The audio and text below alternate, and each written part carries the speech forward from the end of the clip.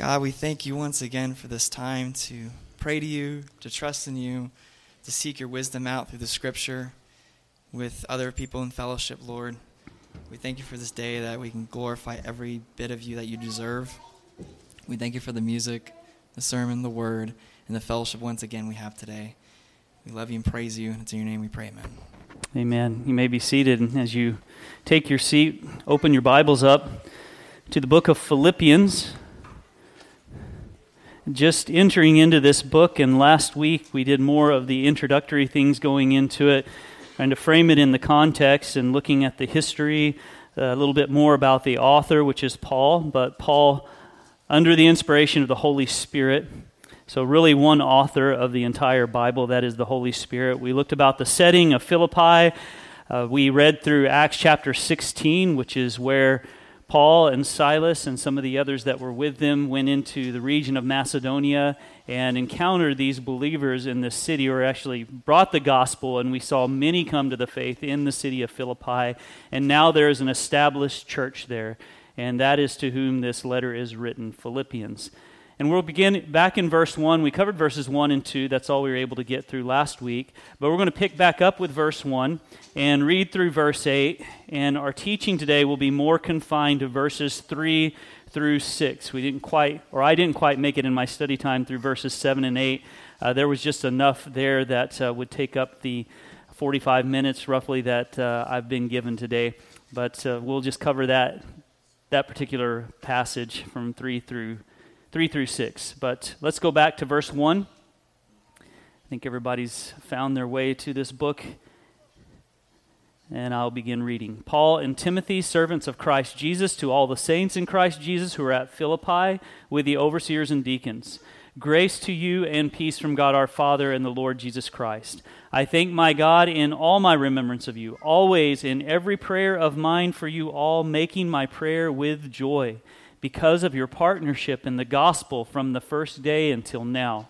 And I am sure of this, that he who began a good work in you will bring it to completion at the day of Jesus Christ.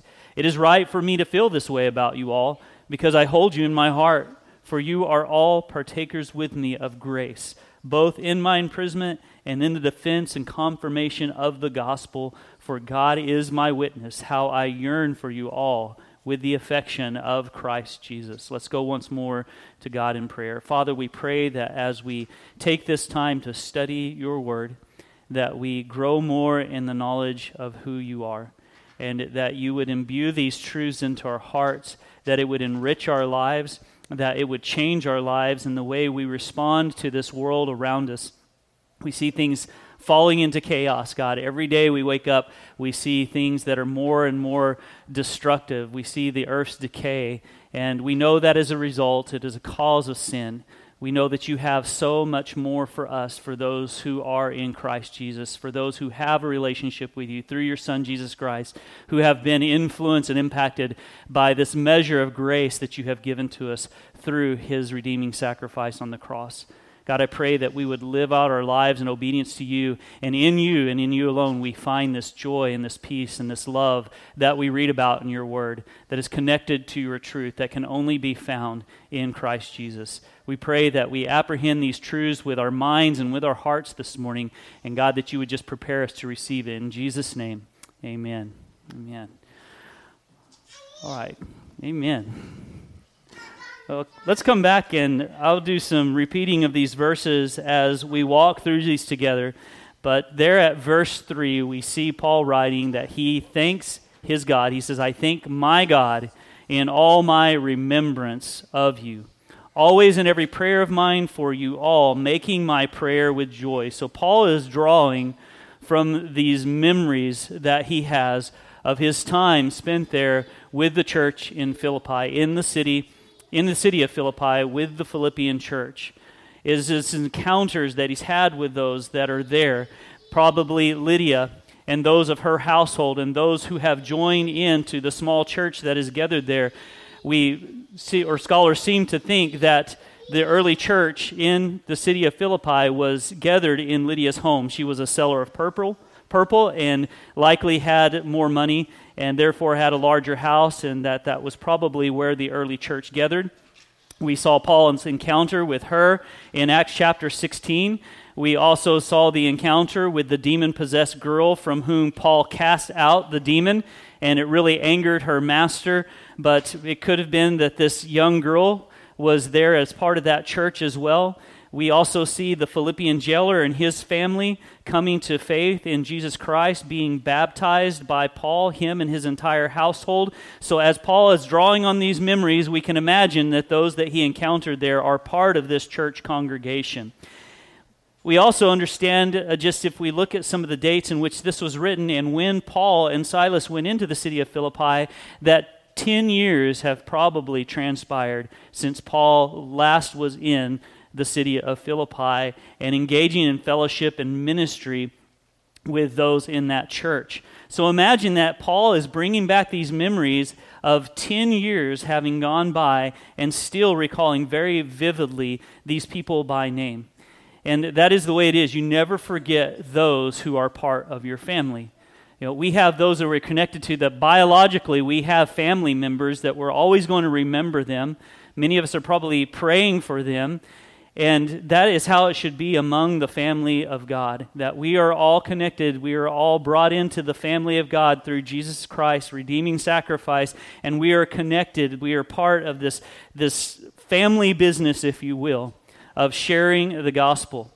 Paul had been through a lot to bring the gospel into this region of Macedonia where the city of Philippi was. It was a tough city on Paul and Silas, but it had great rewards. Remember, after Paul had cast the demon out of this young girl, that her master had gotten very angered by it because it impacted his ability to earn an income off of her ability to perceive or to tell fortunes. That was his business, is selling out her services of providing these fortune tellings. And as a result of this, the complaints came to the magistrates. The magistrates did not really question Paul and Silas. They took them into custody without checking whether or not they were truly Roman citizens, which later on we find out that they are. The magistrates never should have done this. But we see them being brought into custody. There was a purpose in it all, that God had a plan for this Philippian jailer to be impacted by the gospel. But both Paul and Silas were put into stocks, they were put into chains, which should be for me a place of absolute misery. I could not imagine being beaten and then put in chains, and then in the midst of all that, be able to sing worship songs unto God. But we see there where Paul and Silas, that their true joy, their true hope, their foundation rested in the sovereignty of God, having them in that situation for a particular purpose. And we see there when they are delivered miraculously by this earthquake that comes and releases them and all the prisoners, this Roman jailer, this jailer is very scared because he is going to be blamed for them having been released from this prison, and he had nothing to do with it. And so he cries out for mercy. He realized he cannot do anything of his own, and God meets him there with his grace, and he is saved as a result of all this. And God's sovereignty over all of that, having been introduced to Lydia, having introduced to this girl who had a demon, casting her out, brought into the prison, taken or wrongfully apprehended and taken into prison, having suffered, and only to bring the gospel to this jailer that is there. It is these things that Paul is bringing to mind as he's remembering those in Philippi and God's amazing work that he has done there. And he offers up praise to God for them. He says, I thank my God in all my remembrance of you. So it is a prayer of thanks that Paul is bringing to God. In verse 4, he says, always in every prayer of mine for you all, making my prayer with joy. As I tried to bring out in the introduction last week, is the tone of this entire letter to the church in Philippi is that of joy. It resonates with joy. It sings out with joy. And Paul writes of this here. Paul could have remembered all the torture. He could have remembered all the rejection, his being beaten and wrongfully accused and thrown into prison. He could have remembered all the evil people and their intentions of evil there.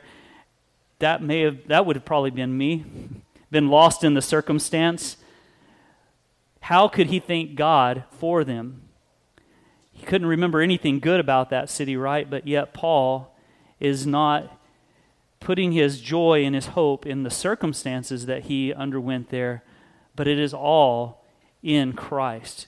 It is all in joy of God in his heart. He focuses on the blessing of having been there with them. He says he is able to make this prayer with joy. And that's the first appearance of this word joy in the book of Philippians. And we're going to see it 20 more times throughout this book. And the Greek word for joy is chara. And it means a feeling of great pleasure or inner gladness or of delight, an emotion evoked by a sense of well-being. A joy in the New Testament is virtually always used to signify a feeling of happiness that is based on the spiritual realities, that is based on being in Christ, independent of what happens, independent of the circumstances that we have in our lives. This joy can be had. Because as believers, we have a resident joy. We have a joy that takes up resident within our lives. And that is found by the Holy Spirit coming and indwelling our hearts. In Galatians 5:22, Paul writes there, telling of the fruit of the Spirit, first being that of love, but then joy and peace and patience and kindness and goodness and faithfulness. But there we find that joy is the product of the Holy Spirit within a person's life. That the Holy Spirit is there enabling the joy to be had despite the circumstances, empowering it to overcome the things that we face in life, the hardships, the persecutions. In Acts chapter 13, verse 52, it says that the disciples were continually filled with joy and with the Holy Spirit. So there, with the Holy Spirit resident in their life, the joy was connected by the Holy Spirit. That's how they were able to experience and have and share this joy with others, because it wasn't had in circumstances that were happening and affecting them outwardly, but it was something that was rising up from within. And that is the joy that we are studying here in this book, is the joy of the Bible, the joy of Scripture, the true joy that we can have only in God, not an external happiness. Joy is the condition of a heart who has a relationship with God. And catch what Paul says in his offering up of thanks. He says, I thank my God. That's the first thing. You thank my God. That indicates personal relationship. Paul knows where the source of this joy is. It is from his God. Therefore, he thanks God for these people he's brought into his life, and he thanks God for this joy that he is able to offer as that sacrificial worship unto God for everything that he has brought into his life. And this joy is only had by a changed life, not a changed circumstance. We can wish all day long that circumstances would change in our lives, and that somehow we could just strain hard enough, clench our fists strong enough and just will this joy to happen in our lives. But this joy isn't something that we will about. It isn't something that by changing the circumstances it comes. If you're a true believer, if you have put saving faith in Jesus Christ as your Savior, you have a residing joy within you. It is a joy that is already there. It is because of a changed heart. Not happiness, but this inner state of being. I don't have a citation for this next quote. It comes from a site that I go to sometimes. It's called Precept Austin. It has a lot of commentators there. But I kind of like what this commentator had to say, though I don't know his name. I'm just going to reference a no name here. But it says this of joy, and comparing it to happiness. It says, happiness comes through things outside, which stir feelings within. Joy leaps within, from God in the heart and soul. Happiness is like the changing surface of the ocean, joy like the ocean bed, untouched by change of wind or atmosphere. Now, that's not a quote from Scripture, it's a quote from a commentator, so take it as that. But the comparison there is very stark. We understand what a happiness is in a general sense, but the true joy that we receive from God by His presence within us by the Holy Spirit is something that is just living there. It resides there. We always have it there available to us. Paul says, always in every prayer of mine for you all, making my prayer with joy. Then verse 5, he says, because of your partnership in the gospel from the first day until now. This phrase, because of your partnership, shows that Paul views them as co-laborers in Christ, co-laborers for the cause. I mentioned earlier, it's a secular term that they're part of the family business, right? The business of the gospel. That is the cause of the gospel. That's what they're partners in. And the word here for partnership is a Greek word that some of you may have studied before. It's called koinonia. Koinonia, it's found often in the Bible, but you might see it translated in English different ways, but it's the same Greek word.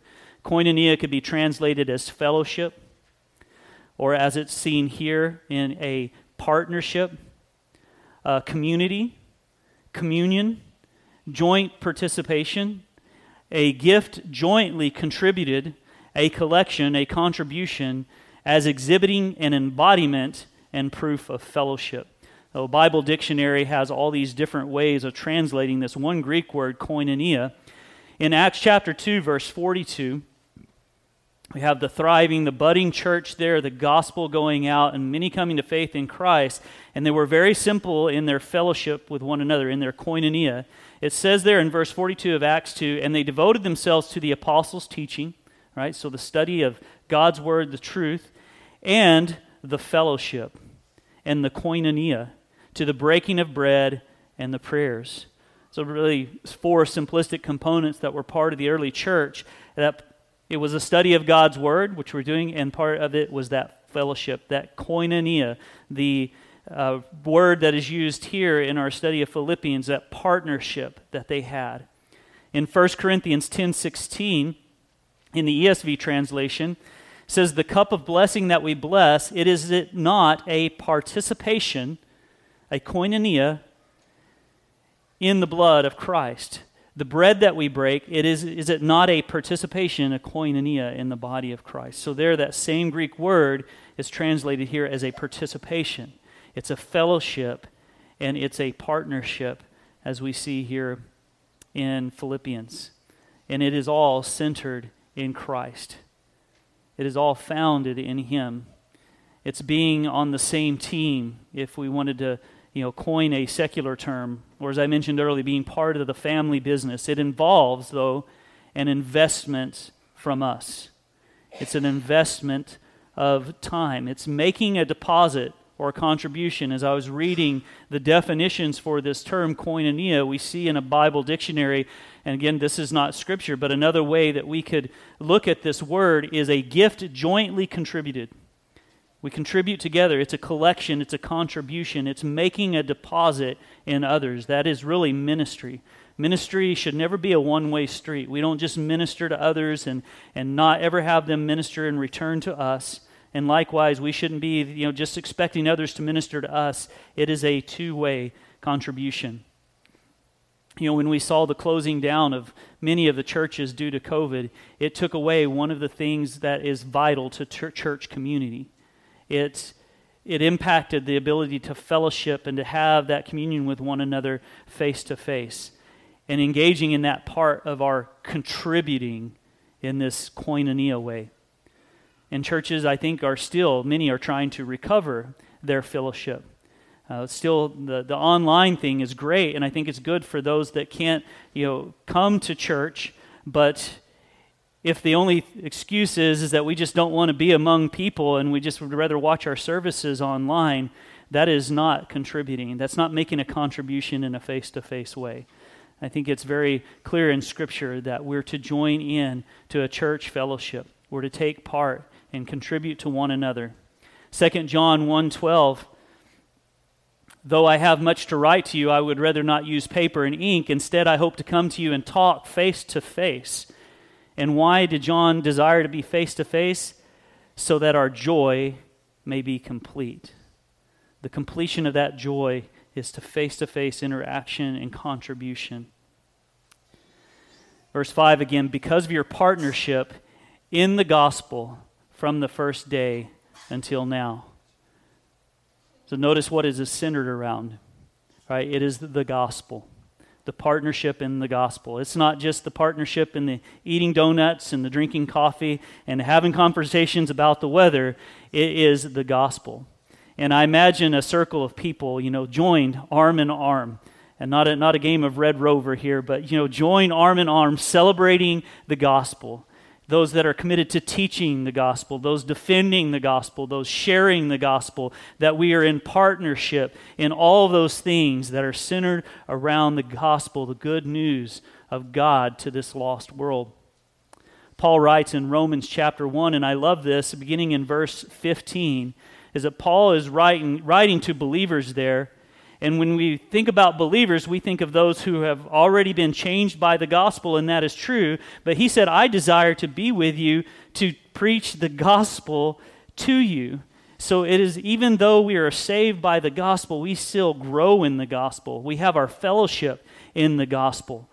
I just love it when I can come together with other men and women of the faith, and then our conversations turn towards all that Christ has done for us. And you see how that gospel message joins us together, even for those of us who are already saved.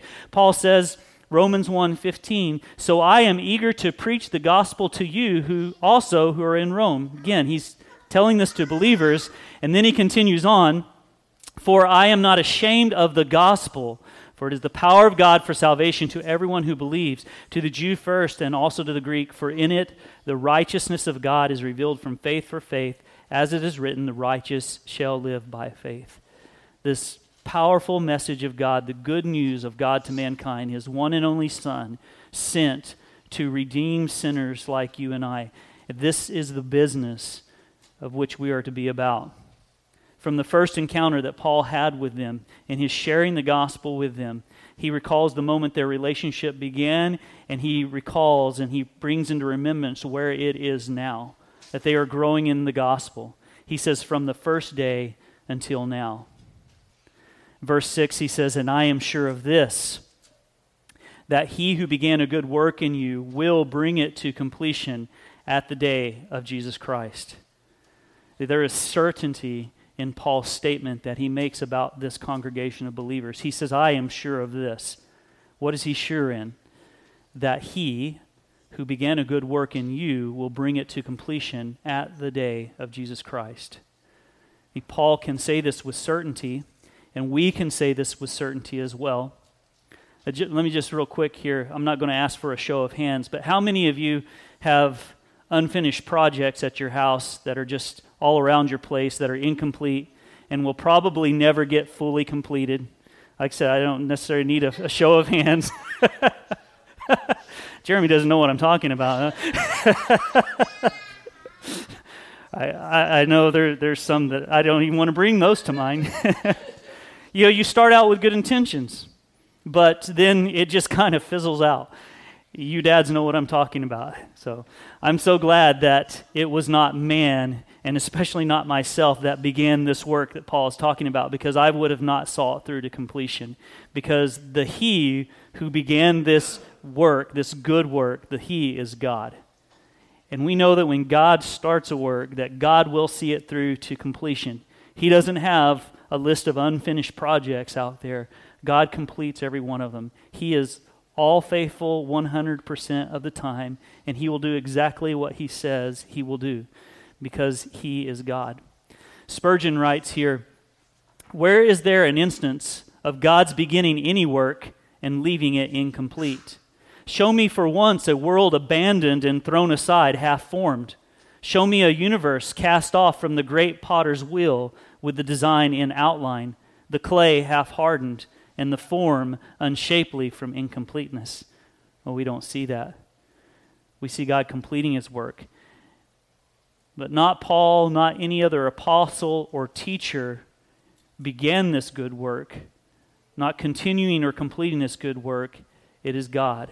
And God does so by the grace, by His grace, to change our hearts, to regenerate us. In Philippians 2:12 through 13, I know we'll probably be taking a deeper dive into this passage, but just to jump ahead a little bit, Paul says there, therefore, my beloved, as you have always obeyed, so now, not only as in my presence, but much more in my absence, work out your own salvation with fear and trembling. Now, if we just stop there at that period, we would think, okay, well, maybe it is up to us. We have to work out all of this stuff with much fear and trembling.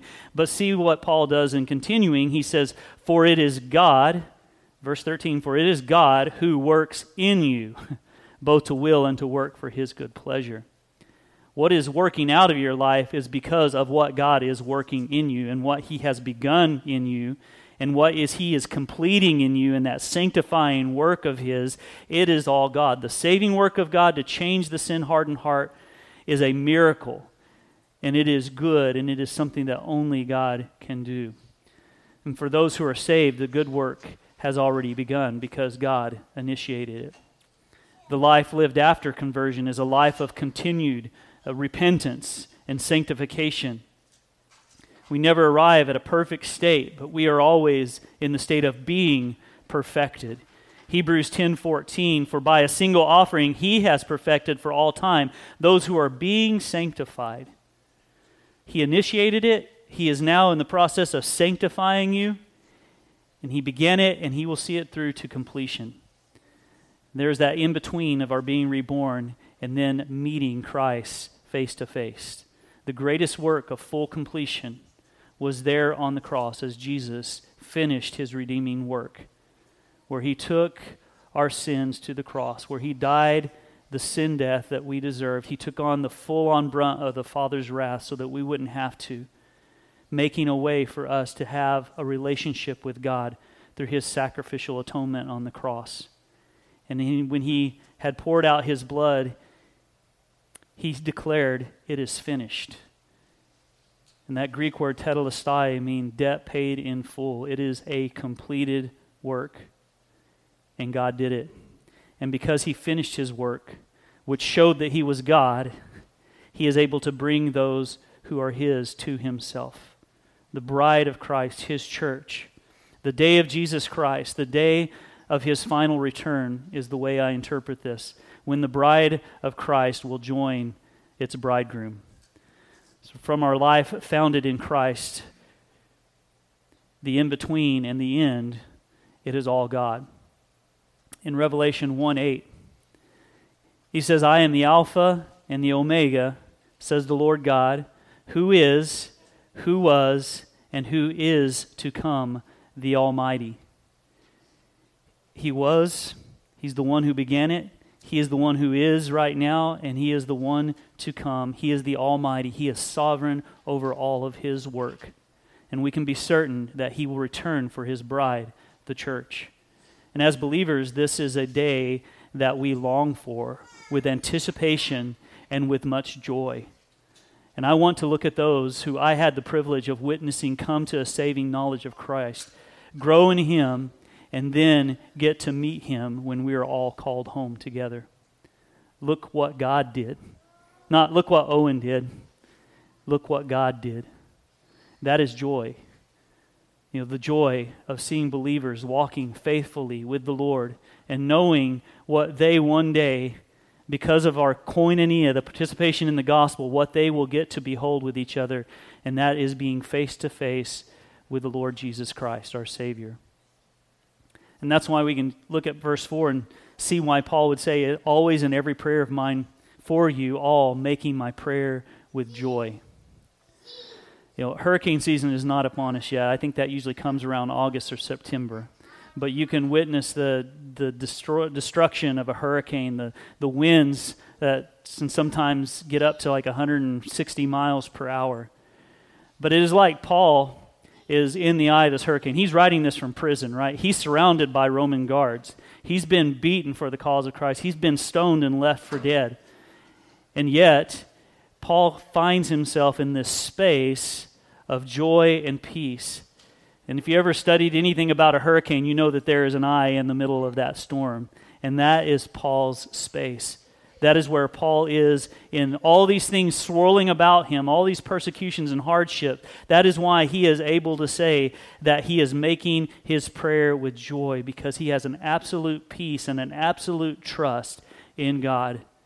The good work of God that started and is doing now and will complete. Paul's joy was not found in financial well-being. but finding salvation and thinking on these co-laborers who will get to see, along with him, will get to see God one day. And if you are not already, I invite you to be intentional about this in your prayers. To take time and ask God to bring to your remembrance all those that God has brought into your life. Encounters with men and women who God has graced your life with, and those now that God has brought into your life as part of this church fellowship. And take time to pray for them, to offer up thanks for them, to invest, to do life with them, to be part of the fellowship, looking forward to the day when we will all be face to face with the Lord and Savior, Jesus Christ. There's a song that we've sung before. I think we're going to sing it today, but I've just got one line of text or one verse that I wanted to share as we close out this passage this morning. It says, "All the waiting will be over, every sorrow will be healed, all the dreams it seemed could never be will all be real, and you'll gather us together in your arms of endless grace as your bride forever when we see your face." Let's close. Father, we thank you for this day of just bringing us here together as your church, as your bride. I thank you for the participation that we have because of all that you have done for us, because of your great gift of grace. Thank you for your mercies towards us in giving us your one and only Son to pay the penalty that we deserved. And God, I don't know hearts here, you do. And you see if there is that residing joy that is brought by the presence of the Holy Spirit in a person's life. And if they just can't seem to find this in their life, then rather than a circumstantial change, maybe they need a heart change right now, God. I pray that you begin that good work that only you can do right now of changing the heart, of bringing them out of the lostness of sin into a life of victory that you have for them, that they would put their faith and their trust in you and recognize that you paid the death that they deserved, that you took all of their sin, that it is forgiven, that it is washed away, that their faith would be put in you and you alone. They repent of their sin and turn to you, God, so that you can work in them that good work that only you can do, bringing them into a saving relationship with you, restoring them, and God, to give them that hope that one day they will see you face to face. In Jesus' name, amen.